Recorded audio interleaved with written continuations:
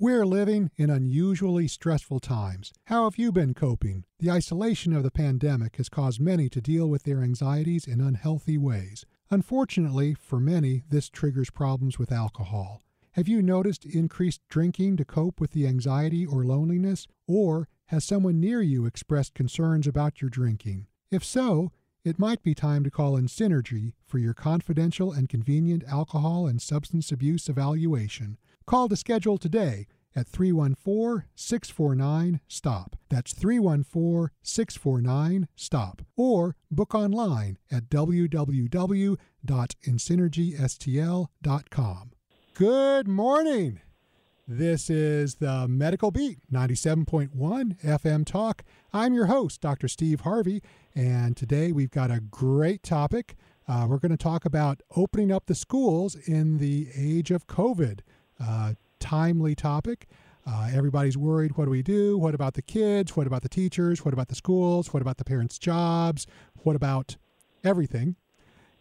Going back to school in some ways might be a bad idea. Not going back to school also sounds bad. Some hybrid in between also sounds bad. So what do we do? We have a guest who's going to tell us what we should do, or at least explain this conundrum to us. We have here with us a very special guest, Dr. Bryan Pearlman. Say hi, Dr. Pearlman. Hi, Dr. Pearlman. Great to be here, Dr. Harvey. Thank you. Thank you, Dr. Pearlman. So Brian's been on the show before. As a lot of you might know, he is a leading authority in both mental health and in education. Brian is a former school teacher, also a former elementary school principal, also a consultant and keynote speaker for school districts across the nation. He's written a couple of very good books about mental health and education. And as if that's not enough, as if he needs something else to keep him busy, he's also now a licensed therapist. So he's done pretty much everything. So you got any more careers lined up, Brian, or is that I don't know. I'm hoping between the two of us we can find a 25th hour in the day or an 8th day of the week, and then I'm looking for the next adventure. That sounds good. Yeah. Yep. That sounds good. But anyway, so we have a whole bunch of stuff to talk about here. So let's start by talking about what the schools are thinking and what they're planning to do when we have this pandemic going on and all the uncertainty that surrounds that. And the day is approaching when schools are scheduled to open. To start out with, can you tell us what are the schools currently planning and what are they currently thinking at this time? What's the current status of that? So are you asking me the current status today, 2 hours from now, tomorrow, next week? Which one shall I answer? Oh boy, let's. It sounds like the answer to all of those will be different. So how about as of right now, as far as you know? Yeah. Sure, and Dr. Harvey, it's great to be here, and I do work with schools and districts, organizations all over the country, and I know that there's many different plans for different states, different local areas, and depending on where they are, it seems like the schools all have a multi-step plan based on the virus, based on the situation within their local area. Yeah. And certainly there's sort of the business as usual, as much as usual it can be, sort of that in-school all the time or most of the time option, sort of a hybrid, that in the middle, and then also the all virtual. And schools and districts have been adjusting. You know, they've had plans, they've been thinking and working on this, since March. Yeah. And variables change, so they're trying to adapt based on that. And some are pushing the school year back. Actually, my twins are starting graduate school, and a few months ago they announced that they were going to start early, which here in St. Louis doesn't necessarily appear to be the right thing to do now. They couldn't have timed it worse because, things aren't particularly good here in our community. But it seems like that those are three options. They look at the levels and adjust. Within the school, obviously there are going to be changes, things like requiring masks, a lot more hand sanitizer, temperature checks, quarantining, students or staff that are, show to be having symptoms of, or that they're tested and they have COVID. Even things about spacing students out, maybe having them stay together in a cohort where they kind of stay with the same group all day rather than leaving for different things. And there's just a lot of things that they're doing right now, Dr. Harvey. And as you touched on earlier, there's no good answer. There's no good solution. There's no one size fits all. Yeah. Because I really get the impression that every possible choice is bad, or every possible choice feels bad. It's like, yeah. But so I guess a lot of schools, and that makes sense. So you're saying that most school districts have some sort of plan set up where there's different levels. Like if things get really bad, they can do all virtual. If it's medium, they can do a hybrid, and if things are much better, they can do all in person. I guess that's the gist of most of their plans. That's correct. And, in some districts, they've asked families like now to decide if I want to just do virtual, to commit to that for a period of time, or in person if it's available. Some local districts have announced, that they're going to have it be virtual until October, or which is roughly a quarter, or until, winter time, which is a semester. And again, with these pieces moving and just the news changing and data coming up, it makes it really kind of hard. And the thing that, as a former principal and in communication with all these folks, what really has me concerned is that, we're going to be getting right into the flu season. And I'm not sure right now, when we see symptoms, I feel like everybody thinks they have, the coronavirus or COVID, when they might just have seasonal allergies, or when they might just have a cold or something else going on.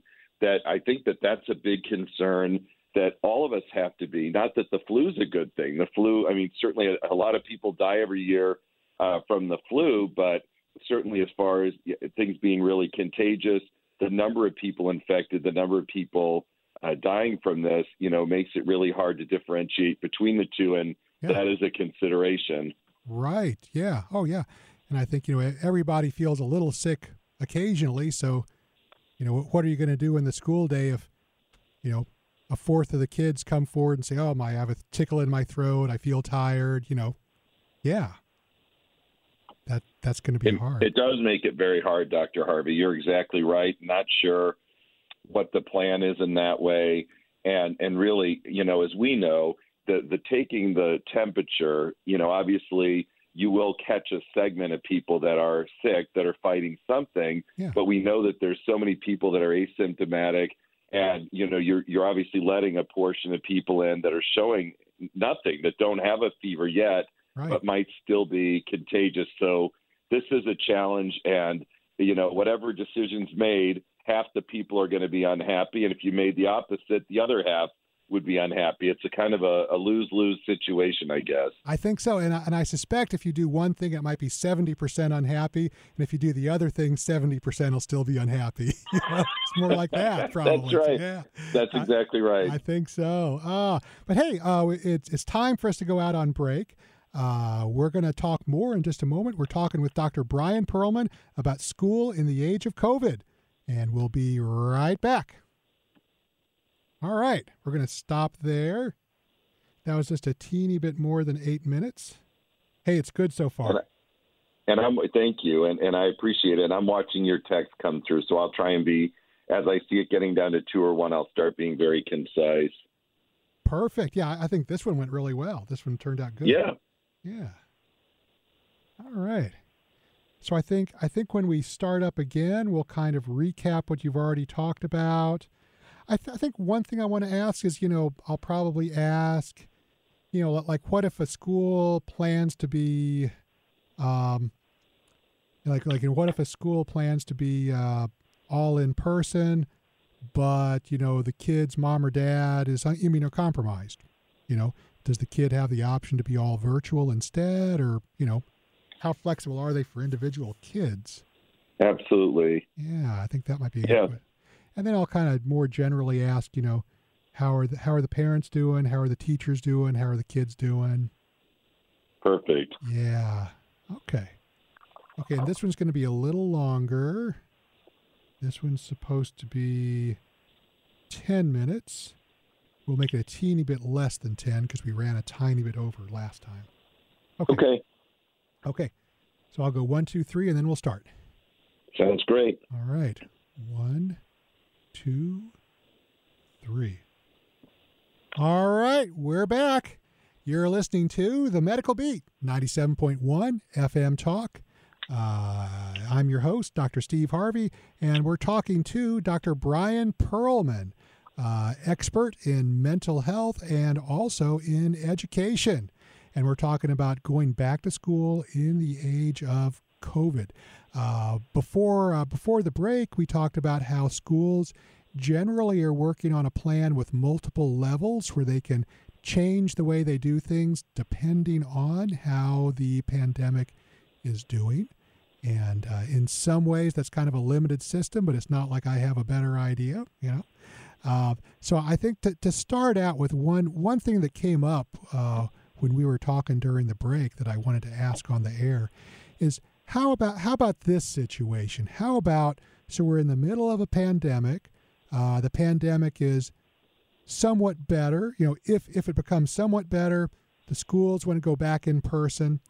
But how about if there's a few kids in the school who, mom or dad has cancer, or mom or dad is immunocompromised, or mom or dad has really bad asthma, or the kid has really bad asthma. If a kid has a situation that's more specifically dangerous than the other kids, are the schools prepared to make accommodations for them? How's that going to work?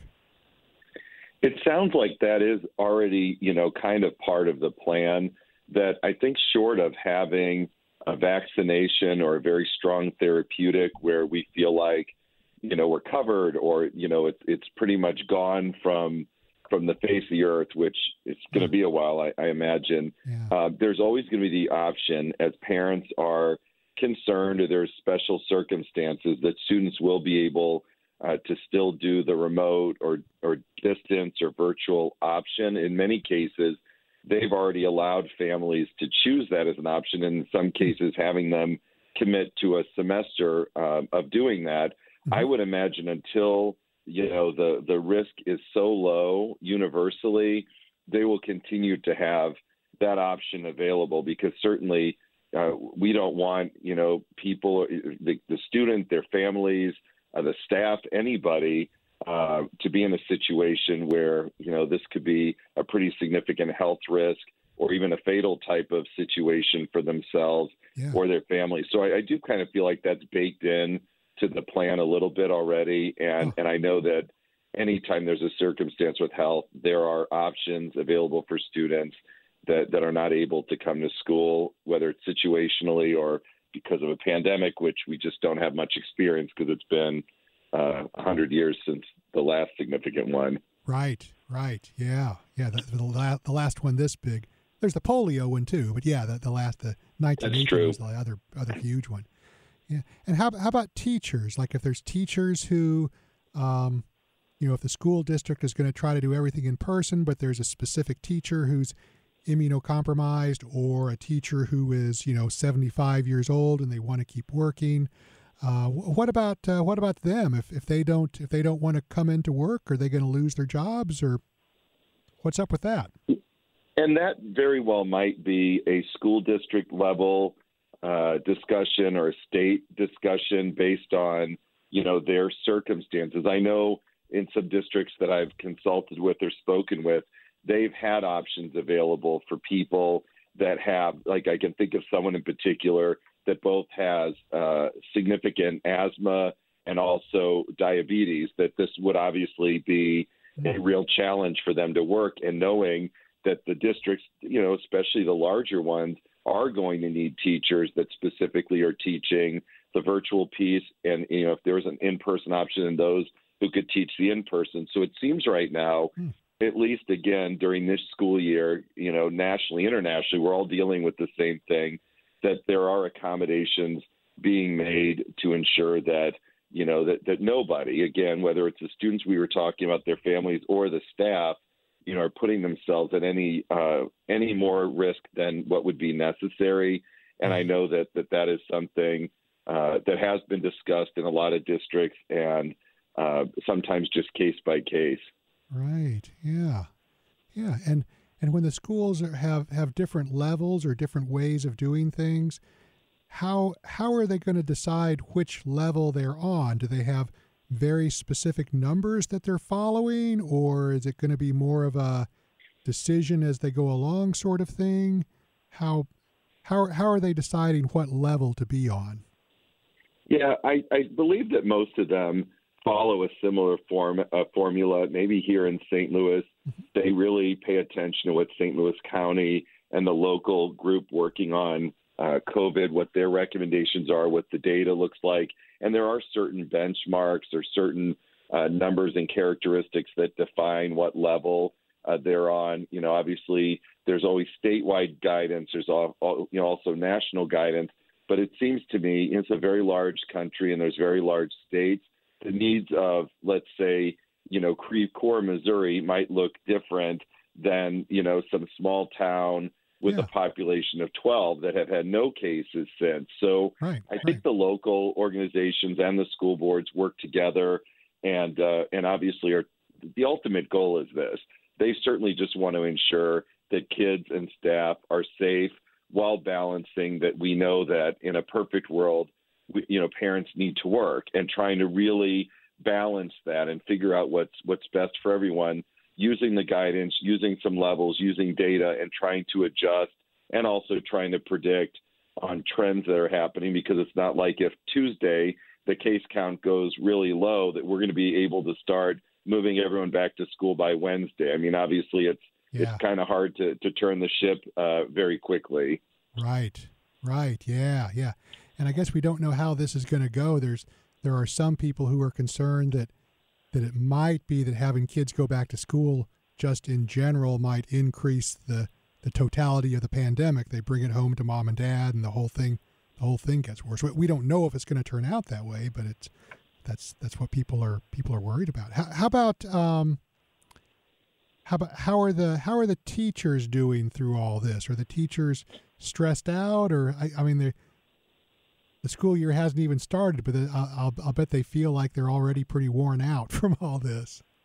And it seems that way because, we never had closure for the last school year. And major kudos to the staff, the teachers, the boards, administration, who literally turned on a dime, within days or weeks and doing something that we've really never done before, and making those things. Notoriously, you think of teachers as these kind of superheroes and rock stars and gladiators and warriors and all these things, but they are human too. Yeah. And they are spouses and they are parents. And so I feel like you have that same thing where each of them are saying, I want to be safe. I don't want to, get really sick. I don't want to die. I don't want to bring this home to my family, but every one of them struggle with the other side, but I'm in the kids business and I want to be there for the kids.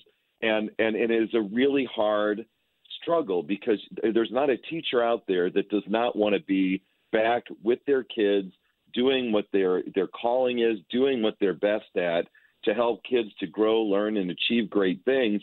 But really with this pressure of, yes, but I also, if I'm in a hospital bed or, I get sick for a long time, I'm not going to be of any benefit to them anyway. So They are stressed. There is a lot of anxiety, a lot of which is teachers are notorious for being great planners. It's really hard to plan for a moving target. So there's a lot of stress and a lot of anxiety. I know we've been doing several over the summer webinars and discussions to help, teachers just to process through this and to even have kind of some really good discussions and share what others are doing. So, yeah, lots going on there. Yeah. And we're running short on time, but how about the kids? Any feel for how the kids are doing through this in general? I think a lot of kids want to go back and see their friends and see their teachers and have some closure too. They're in the same boat. Yeah. I mean, sometimes we make jokes about kids, being online too much, but I think I think now they want to be online less. I think they really want to see their friends, and they can't, at least not much, or not nearly as much as they could before. So it's a sad situation all around. But anyway, we're getting close to time for break, so we're gonna head out for just a little bit. We'll be back. We'll be back right after these messages. We're going to talk more about. We're going to talk more with Dr. Bryan Pearlman about school in the age of COVID. We'll be right back. All right, perfect timing. That worked great. Yeah. Okay, that was good. All right. So let me look at my notes here. So for segment 3, I think we had even more to talk about than I thought. So I got to just pick the best parts out of all these questions here. And whatever you want to do, I'm ready, man. Cool. I'm open for whatever. Cool. Oh, yeah, I think for the third segment, I'll say, hey, you used to be a principal. What would you do if you were in charge? Would you be doing anything different than what they're doing now? I think that would be a good question. And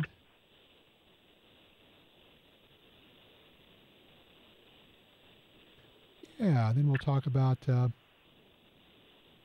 mental health needs of kids. We'll kind of mention Maslow before Bloom if we can.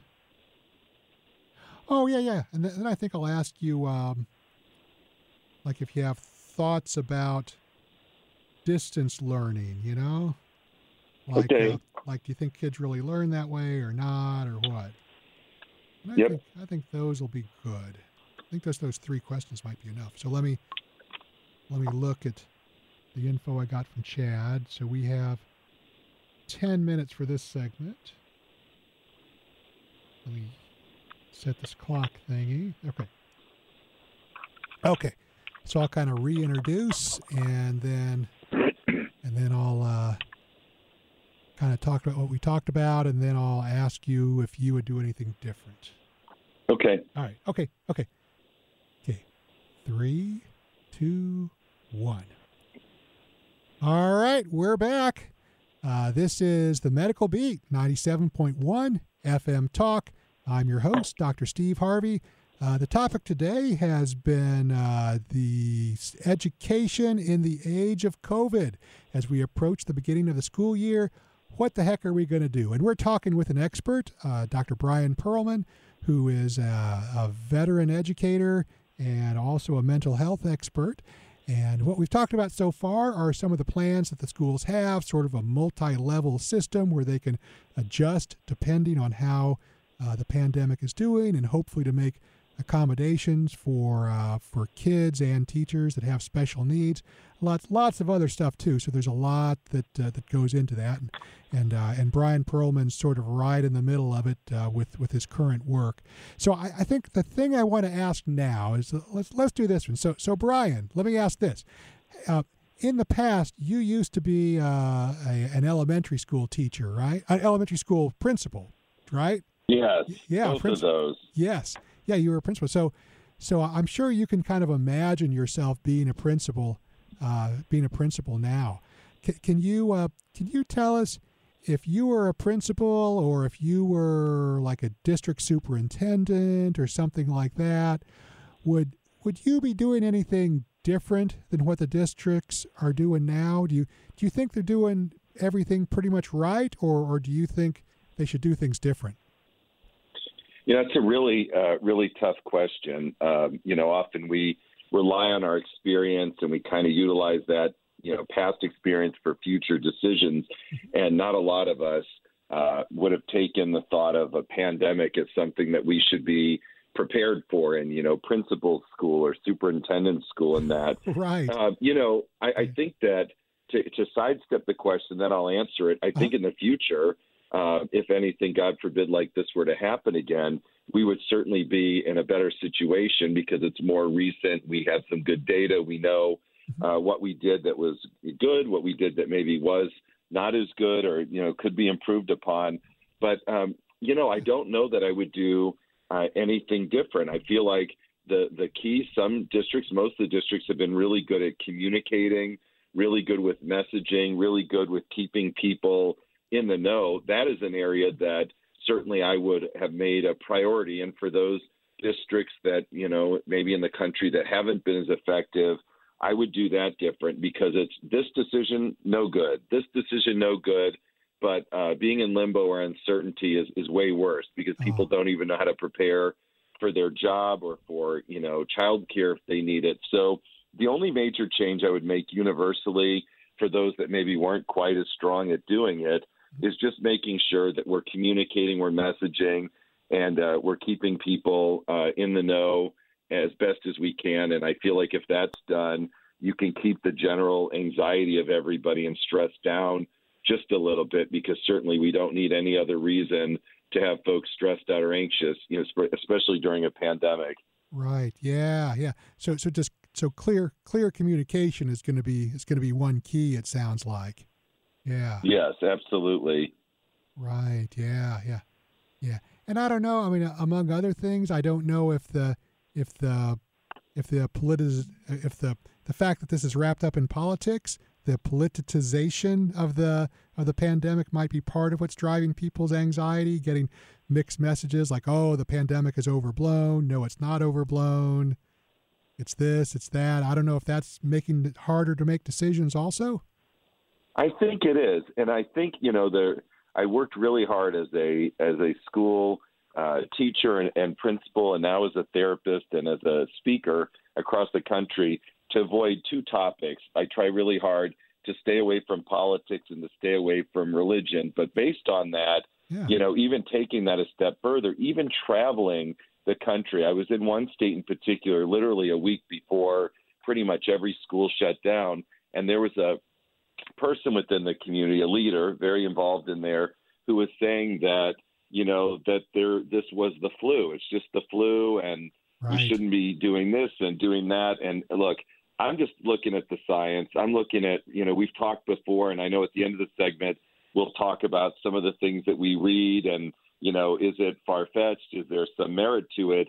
But, to me at that point, just watching the number of people, that were getting sick, that were dying, that it made me question that. And that was a person of authority who was making decisions for people. And yes, maybe in February, January, we didn't know what we were doing, and nobody knew, and we're doing the best that we could. Yeah. But at that point, it felt like there was enough information out there that was a pretty irresponsible thing. And they had a decision on, in theory, keeping kids longer and not taking steps. Even, I'm not even going to use the person. I'm not even going to use hand sanitizer. I'm not going to keep distance. And, me as someone coming into the community, just speaking to them and training on things like trauma and mental health and self-care, it really wasn't my place, but certainly did forward a good literature to others in powers that be there of other data that maybe this is something you want to take a look at, because even though it's not in your town today, it's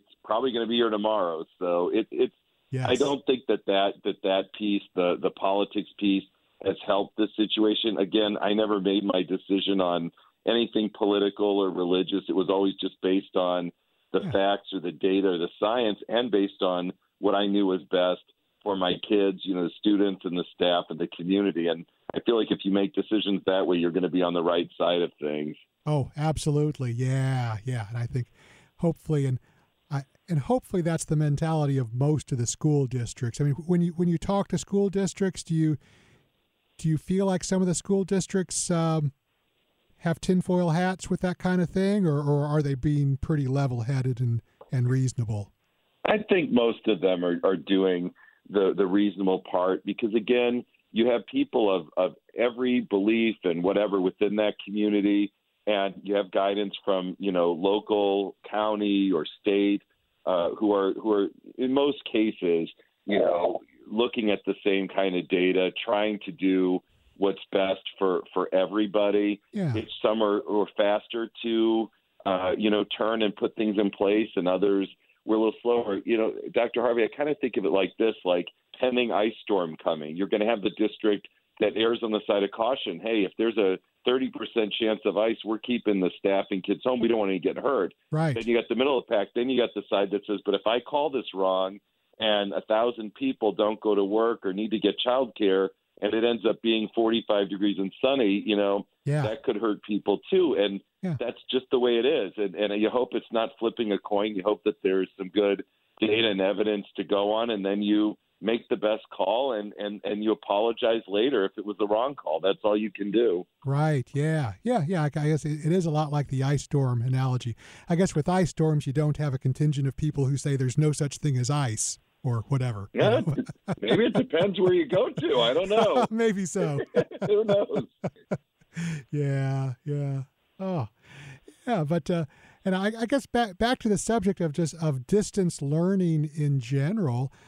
What do you think? What's your opinion about that? Do you think when kids sit at home on the internet and go to school on the internet, are they getting an education or not? Or what do you think? That's a really, man, you have got all the tough questions today, Dr. Harvey. I try. You're really putting me on the spot, my friend. That's right.